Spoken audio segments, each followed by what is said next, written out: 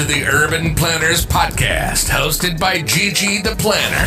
This podcast is about all things urban planning related and otherwise. In this setting, we'll discuss the ins and outs of the planning field. We'll even delve into some very controversial topics involving the role planners have to take in their everyday lives and jobs. Without further ado, let's jump right into today's episode. This is Gigi the Planner. Welcome everyone to episode 22 of the Urban Planners Podcast. In today's episode, I'll be discussing about my experiences starting out as a planning and zoning board chair at the age of 23. So let's jump into the episode. So I am 25 years old, as many of you all know, and currently I am the planning and zoning board chair or planning commission. It's called different terminologies in different cities, but in the city that I live in, we call it the planning and zoning board.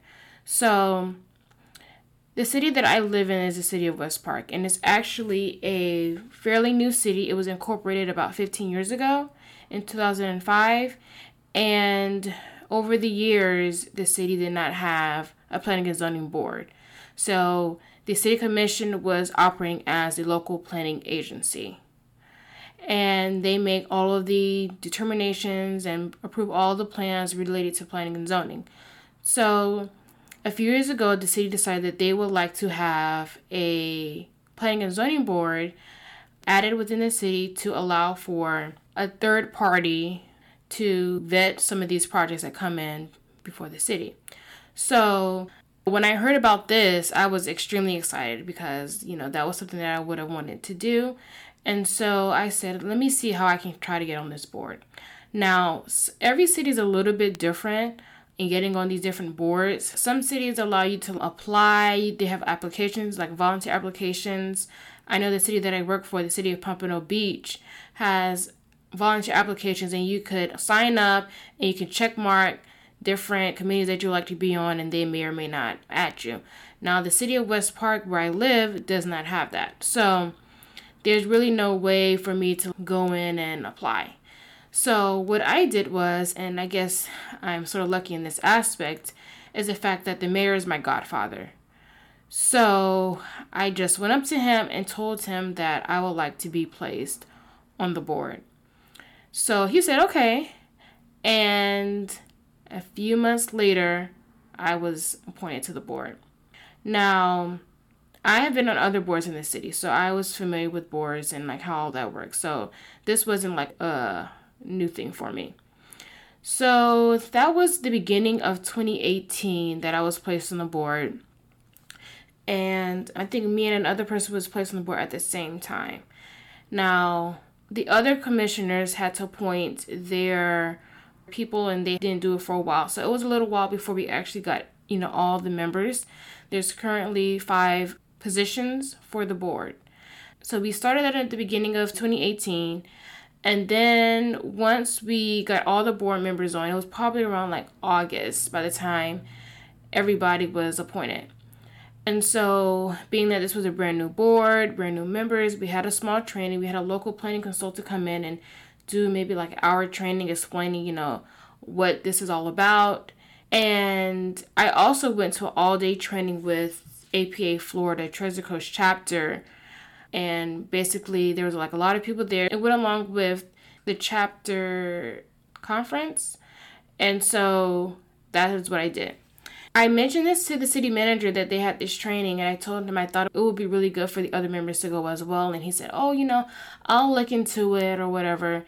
And I guess maybe he did look into it, but he didn't move forward and give the other members opportunity to attend the training. So I went by myself, and it was pretty good. There was a lot of people there. It was all day, and I learned some stuff. Now, mind you, I am the only planner on the board. The rest of the people that was appointed at that time was a realtor, a retired realtor, a local business owner, and I think it was 2 local business owners from what I remember. And I think the one business owner, he was an electrical engineer or something to that effect. And so I was the only one who fully understood what was going on because I'm a planner. I've been working in planning for so many years. I would have thought it would have been paramount for them, even more so than me, to be going to that training, but the city manager never really worked that out. So we were all put on the board. Now, one of the members never showed to any meeting at all. I think he did come to the training. I think we may have had like 2 separate trainings. He did come to one or both of them, but he never came to any of the meetings. So eventually he was taken off. And the other member was coming periodically. I think it was a conflict of time for him, honestly. Or he had a busy schedule. So he left and then he was replaced. And the other person still hasn't been replaced yet. So currently there's only 4 members. So when we had our very first meeting, that meeting is usually the meeting where you decide who's going to be the chair, vice chair, etc. So I was hoping to be the chair, but I wasn't going to nominate myself. I mean, maybe I could have. I don't know if people actually nominate themselves for certain positions, but I was just going to let it happen if it happened. So somebody nominated me, one of the other members nominated me, and they seconded it, and so I became the chair. And then the other female that was on the board, there's only one other female, she became a vice chair. Now, this was the first time I've ever been a chair on a board.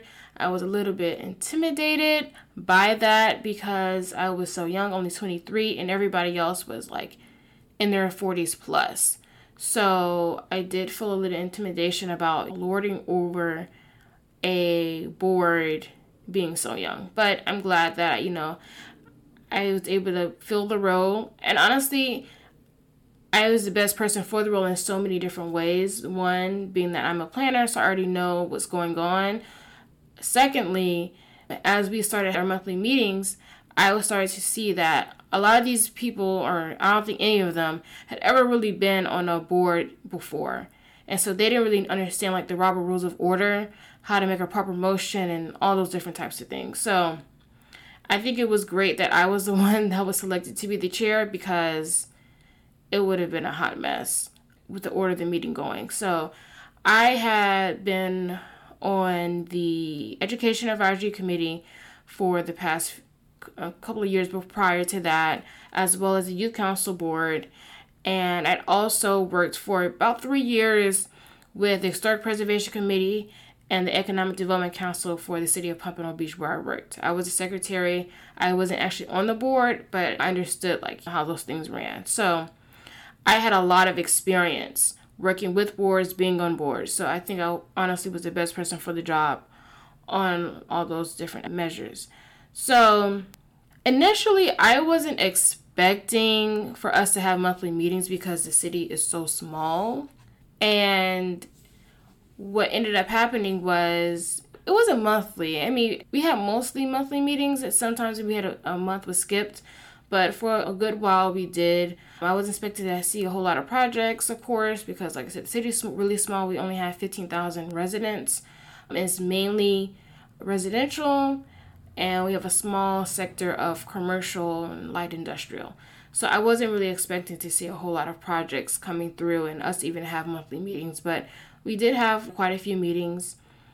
And as I was mentioning in the beginning, the city commission is, or was at the time, the local planning agency, and they continue to be the local planning agency. So what that meant was that we weren't the ones that were making the final say on these projects. We were just recommending to the city commission whether or not these projects should be approved or not. And so what will happen is we make the recommendation, and then at city commission, they get our recommendation and they move forward with the approval or not. And I remember one particular instance where for the past few years, the city had been working on a TOC, transit-oriented corridor within the city. Now, the city had one, but they wanted to expand it along 2 semi-major thoroughfares in the city. So we had a workshop prior to our meeting, which didn't go so well, but we had the workshop, and then we were informed by the city attorney about what should happen and how we should move forward and et cetera, et cetera. Now, we were not fully informed about the likelihood of rejecting or denying this project and making a recommendation. And when it got to city commission, I spoke before the commission, and I gave them my feedback and our feedback on what we thought should happen. And it was really weird because at the end of the day, the city attorney advised the commission better than advised us. So it made us almost look sort of stupid a little bit because she, as it relates to the deadlines and everything, she was saying that, oh, well, we're not going to meet the deadline. It needs to be done by this date because we have the moratorium, et cetera, et cetera. So it was a hot mess, but you live and you learn, you get an understanding, and then you move on. So yeah, I mean, that was just like one instance of something that happened. I was sort of like maybe negative. I think that may be actually the only negative thing that's happened thus far with the board. But most of the projects that we get before us are special exceptions for different projects. The special exception is usually something that's put into place through the zoning code stating that a use can be allowed with this particular zoning district, but you need to go before the board basically to get it approved. So we've had a lot of special exceptions. I would say that's probably what we had the most. A few variances, but mainly special exceptions. We had maybe like one or two new projects coming in, basically within the TOC because that area is trying to be developed within the city. So that was what we do most of the time. Now, back in September, I took a leave from the board before I gave birth. I told them I wasn't coming back, I think, until like the beginning of January. Now, I don't think they had any meetings during that time because I don't remember getting any emails. And then the pandemic hit, and so we didn't have meetings. And then around, I think the end of May, we had a virtual meeting. And then we had another meeting like 2 weeks later. And basically, they had these meetings because these projects were coming up and they need to go before commission. So they need to get our recommendation prior to it going to commission to be approved. So the virtual meetings went pretty good, I think. We didn't really have too many hiccups. We used the Cisco WebEx platform, which I was new to using that. They did give us, I don't want to say training, but they did try to meet with us prior to ensure that everything was working well. So it did. I think we had good success with that. And also, I want to talk about like best practices that I use while being on this board because I want to put my best foot forward and be professional and all that stuff. So first off, what I always make sure that I do, when I go to the meetings, I am dressed professionally. Some of the other members, not so much. One guy, sometimes I see he wears jeans, but I will always, dress extremely professionally. I may even wear like a suit jacket, a blazer, or something like that whenever I go to the meetings because I want to put, my best foot forward, present myself appropriately.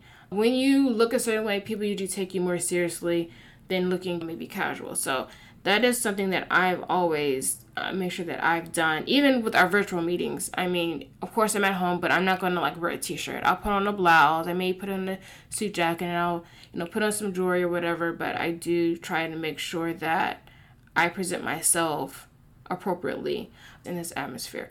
So that's number one. Number two would be that I make sure that I read the backup. Our meetings happen on Monday evenings. So we receive our backup like the Friday before, the Thursday before, something to that extent. So I always make sure. Now, I do sometimes read it last minute, and probably most of the time I read the last minute, but I do make sure that I read the backup, get a good understanding of what the projects are that's coming before the board, and make sure that I have all my questions ready if there are any prior to us going to the meeting. So I always make sure that I do that, make sure that I'm well prepared, well versed in what's going on, and have a good understanding.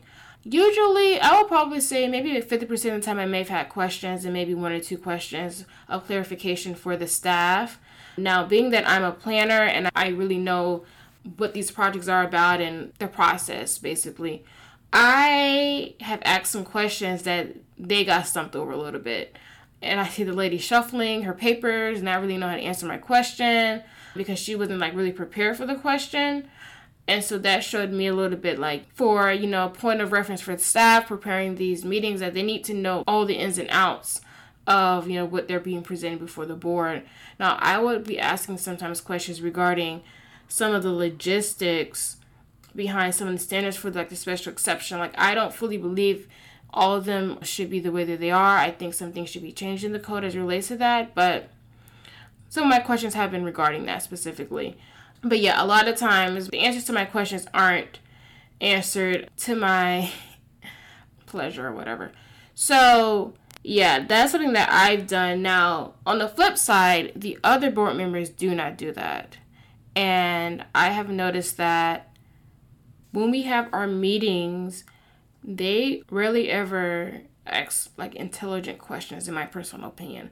Like, a lot of the questions that they ask are answered through the backup. So if they would have read the backup, then they would have known the answer to their questions.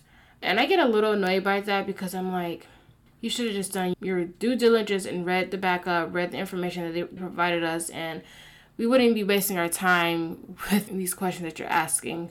But even like the last time, even with our virtual meeting, one of the board members asked a question, but the question was answered when the staff gave their report prior to us doing our deliberation. And I was like, are you like really listening to what's going on? Like, why are you asking a question that's not even really important? I want to say not important, but it was already answered. If you would have listened, you would have already known. So I've noticed that a lot with the other board members, that they'll ask questions that shouldn't need to be asked based on the information was already given in the backup, or somebody may have already answered the question in the report or what was said prior. So that is something that I have noticed. Now, this is a best practice for people that would be new to the board. Now, this is not really so much for me because I have so much experience, but if you've never been on a board before and you're going to be on a planning and zoning board, I would highly suggest that you learn the Robert Rules of Order. And that's going to be my third best practice, is learn the Robert Rules of Order. I think it would be great for you to sit in on certain meetings, planning commission, planning zoning board meetings, city commission, city council meetings, other type of advisory boards, and just understand like how it works. Now, I do know that every city is a little bit different. Every board and every city council, they operate differently. I know there is like a right and wrong way to do things, and like, for instance, people making a motion to adjourn. I don't know if that's like really, really needed. Sometimes they want you to do it. I'm like, I don't think that's actually needed, but I do it anyway for the board that I'm on. But yeah, so I think it's paramount to learn and understand the Robert Rules of Order, how to make a proper motion. Like, that is one of the things that people can't seem to get right, especially on the board that I'm on. I'm the only person, like I mentioned before, with prior experience. None of the other board members, based upon like how they conduct the meeting, I don't believe they've ever been on a board like this, a advisory board. So they don't know how to make a proper motion, and it gets a little frustrating at times. And sometimes I'll have to clarify what I know they're trying to say, just for a point of clarification, because the city clerk has to write out the motion for the minutes. So yeah, I think that's very important to learn that and get familiar with the Robert Rules of Order, because it can be a little intimidating, especially being like the chair, vice chair, because vice chair usually would stand in place of the chair when the chair isn't there. I have made a point to be at all the meetings. I haven't missed one thus far because, like I said, I'm the chair, so I want to be there, and I don't have a whole lot of faith in the other members conducting the meeting correctly and things going well. Now, of course, we have the city clerk there, city attorney to sort of help smooth things out, but the other board members are just not fully apt. And even though this has been about 2 years now, and we may have like missed like quite a few months of meetings, but they still don't know how to make a proper motion. And it's not the chair's responsibility to make the motion. They have to ask for a motion from one of the other members and go about it that way. So yeah, I just wanted to talk to you all for a few minutes regarding this, about my experiences. You know, hopefully I can stay on the board as long as I can. Now, one other thing that I would like to point out is you can only be on the advisory board. Well, I guess it may depend on the city, but usually from what I understand, in the code of ordinances, the city will only allow for you to be on the board if you live within that jurisdiction, or you may be like a business owner of some sort. So that's why I couldn't be on the board for the city that I work for. I'll have to be on the board for the city that I live in. So keep that in mind. If you're ever looking to maybe possibly be on a board, that you probably have to look within your actual city. And prior to you trying to get on the board, like I said, with me, I just asked if you have a good relationship with any other city council members, because they're usually the ones that appoint to the board. You should try to make a relationship and see if, it's possible. A lot of times they appoint people that they know. So if they don't know who you are, then how will they appoint you? Or, maybe there's a volunteer sign-up sheet, like I mentioned, that the city of Pompano Beach has, that you can possibly get on the board. So just keep all of that in mind. If there is anything else that you guys would like to know about what it's like to be on a board, feel free to email me. I'll be happy to answer any questions. I do hope and wish that APA, the American Planning Association, would provide more training for board members. As far as I know, the APA Florida Treasure Coast chapter may be the only place. I looked a few months ago. They may be the only chapter in the whole U.S. that has a training. And there's usually like yearly. I don't know if they're doing it this year. They may do it, I guess, virtually throughout the conference. But I really like that training, and there was quite a few people there. And the people that were there weren't just people on like planning and zoning commissions. They were on other type of boards as well. So I think it is paramount that we do have the proper training to be on the boards. And remember that if you're a planner, you're most likely the best person to be on the board, because a lot of times those aren't the actual members of the boards. They usually aren't the planners. So if you want to do that, I would highly suggest you do it, and it helps you to build up your resume and all that good stuff. Yeah, so that's all I want to talk to you guys about today. Ciao. Thanks for listening to the Urban Planners Podcast. If you enjoyed today's episode, please head over and leave a 5-star rating on iTunes and subscribe to this podcast so that you won't miss out on an episode. If you would like to buy personalized urban planning gear and other products, or are in need of some urban planning career coaching, please head over to GigiThePlanner.com. You can also follow us on Instagram and on Facebook at Gigi the Planner. Have a great week, and we'll see you next episode.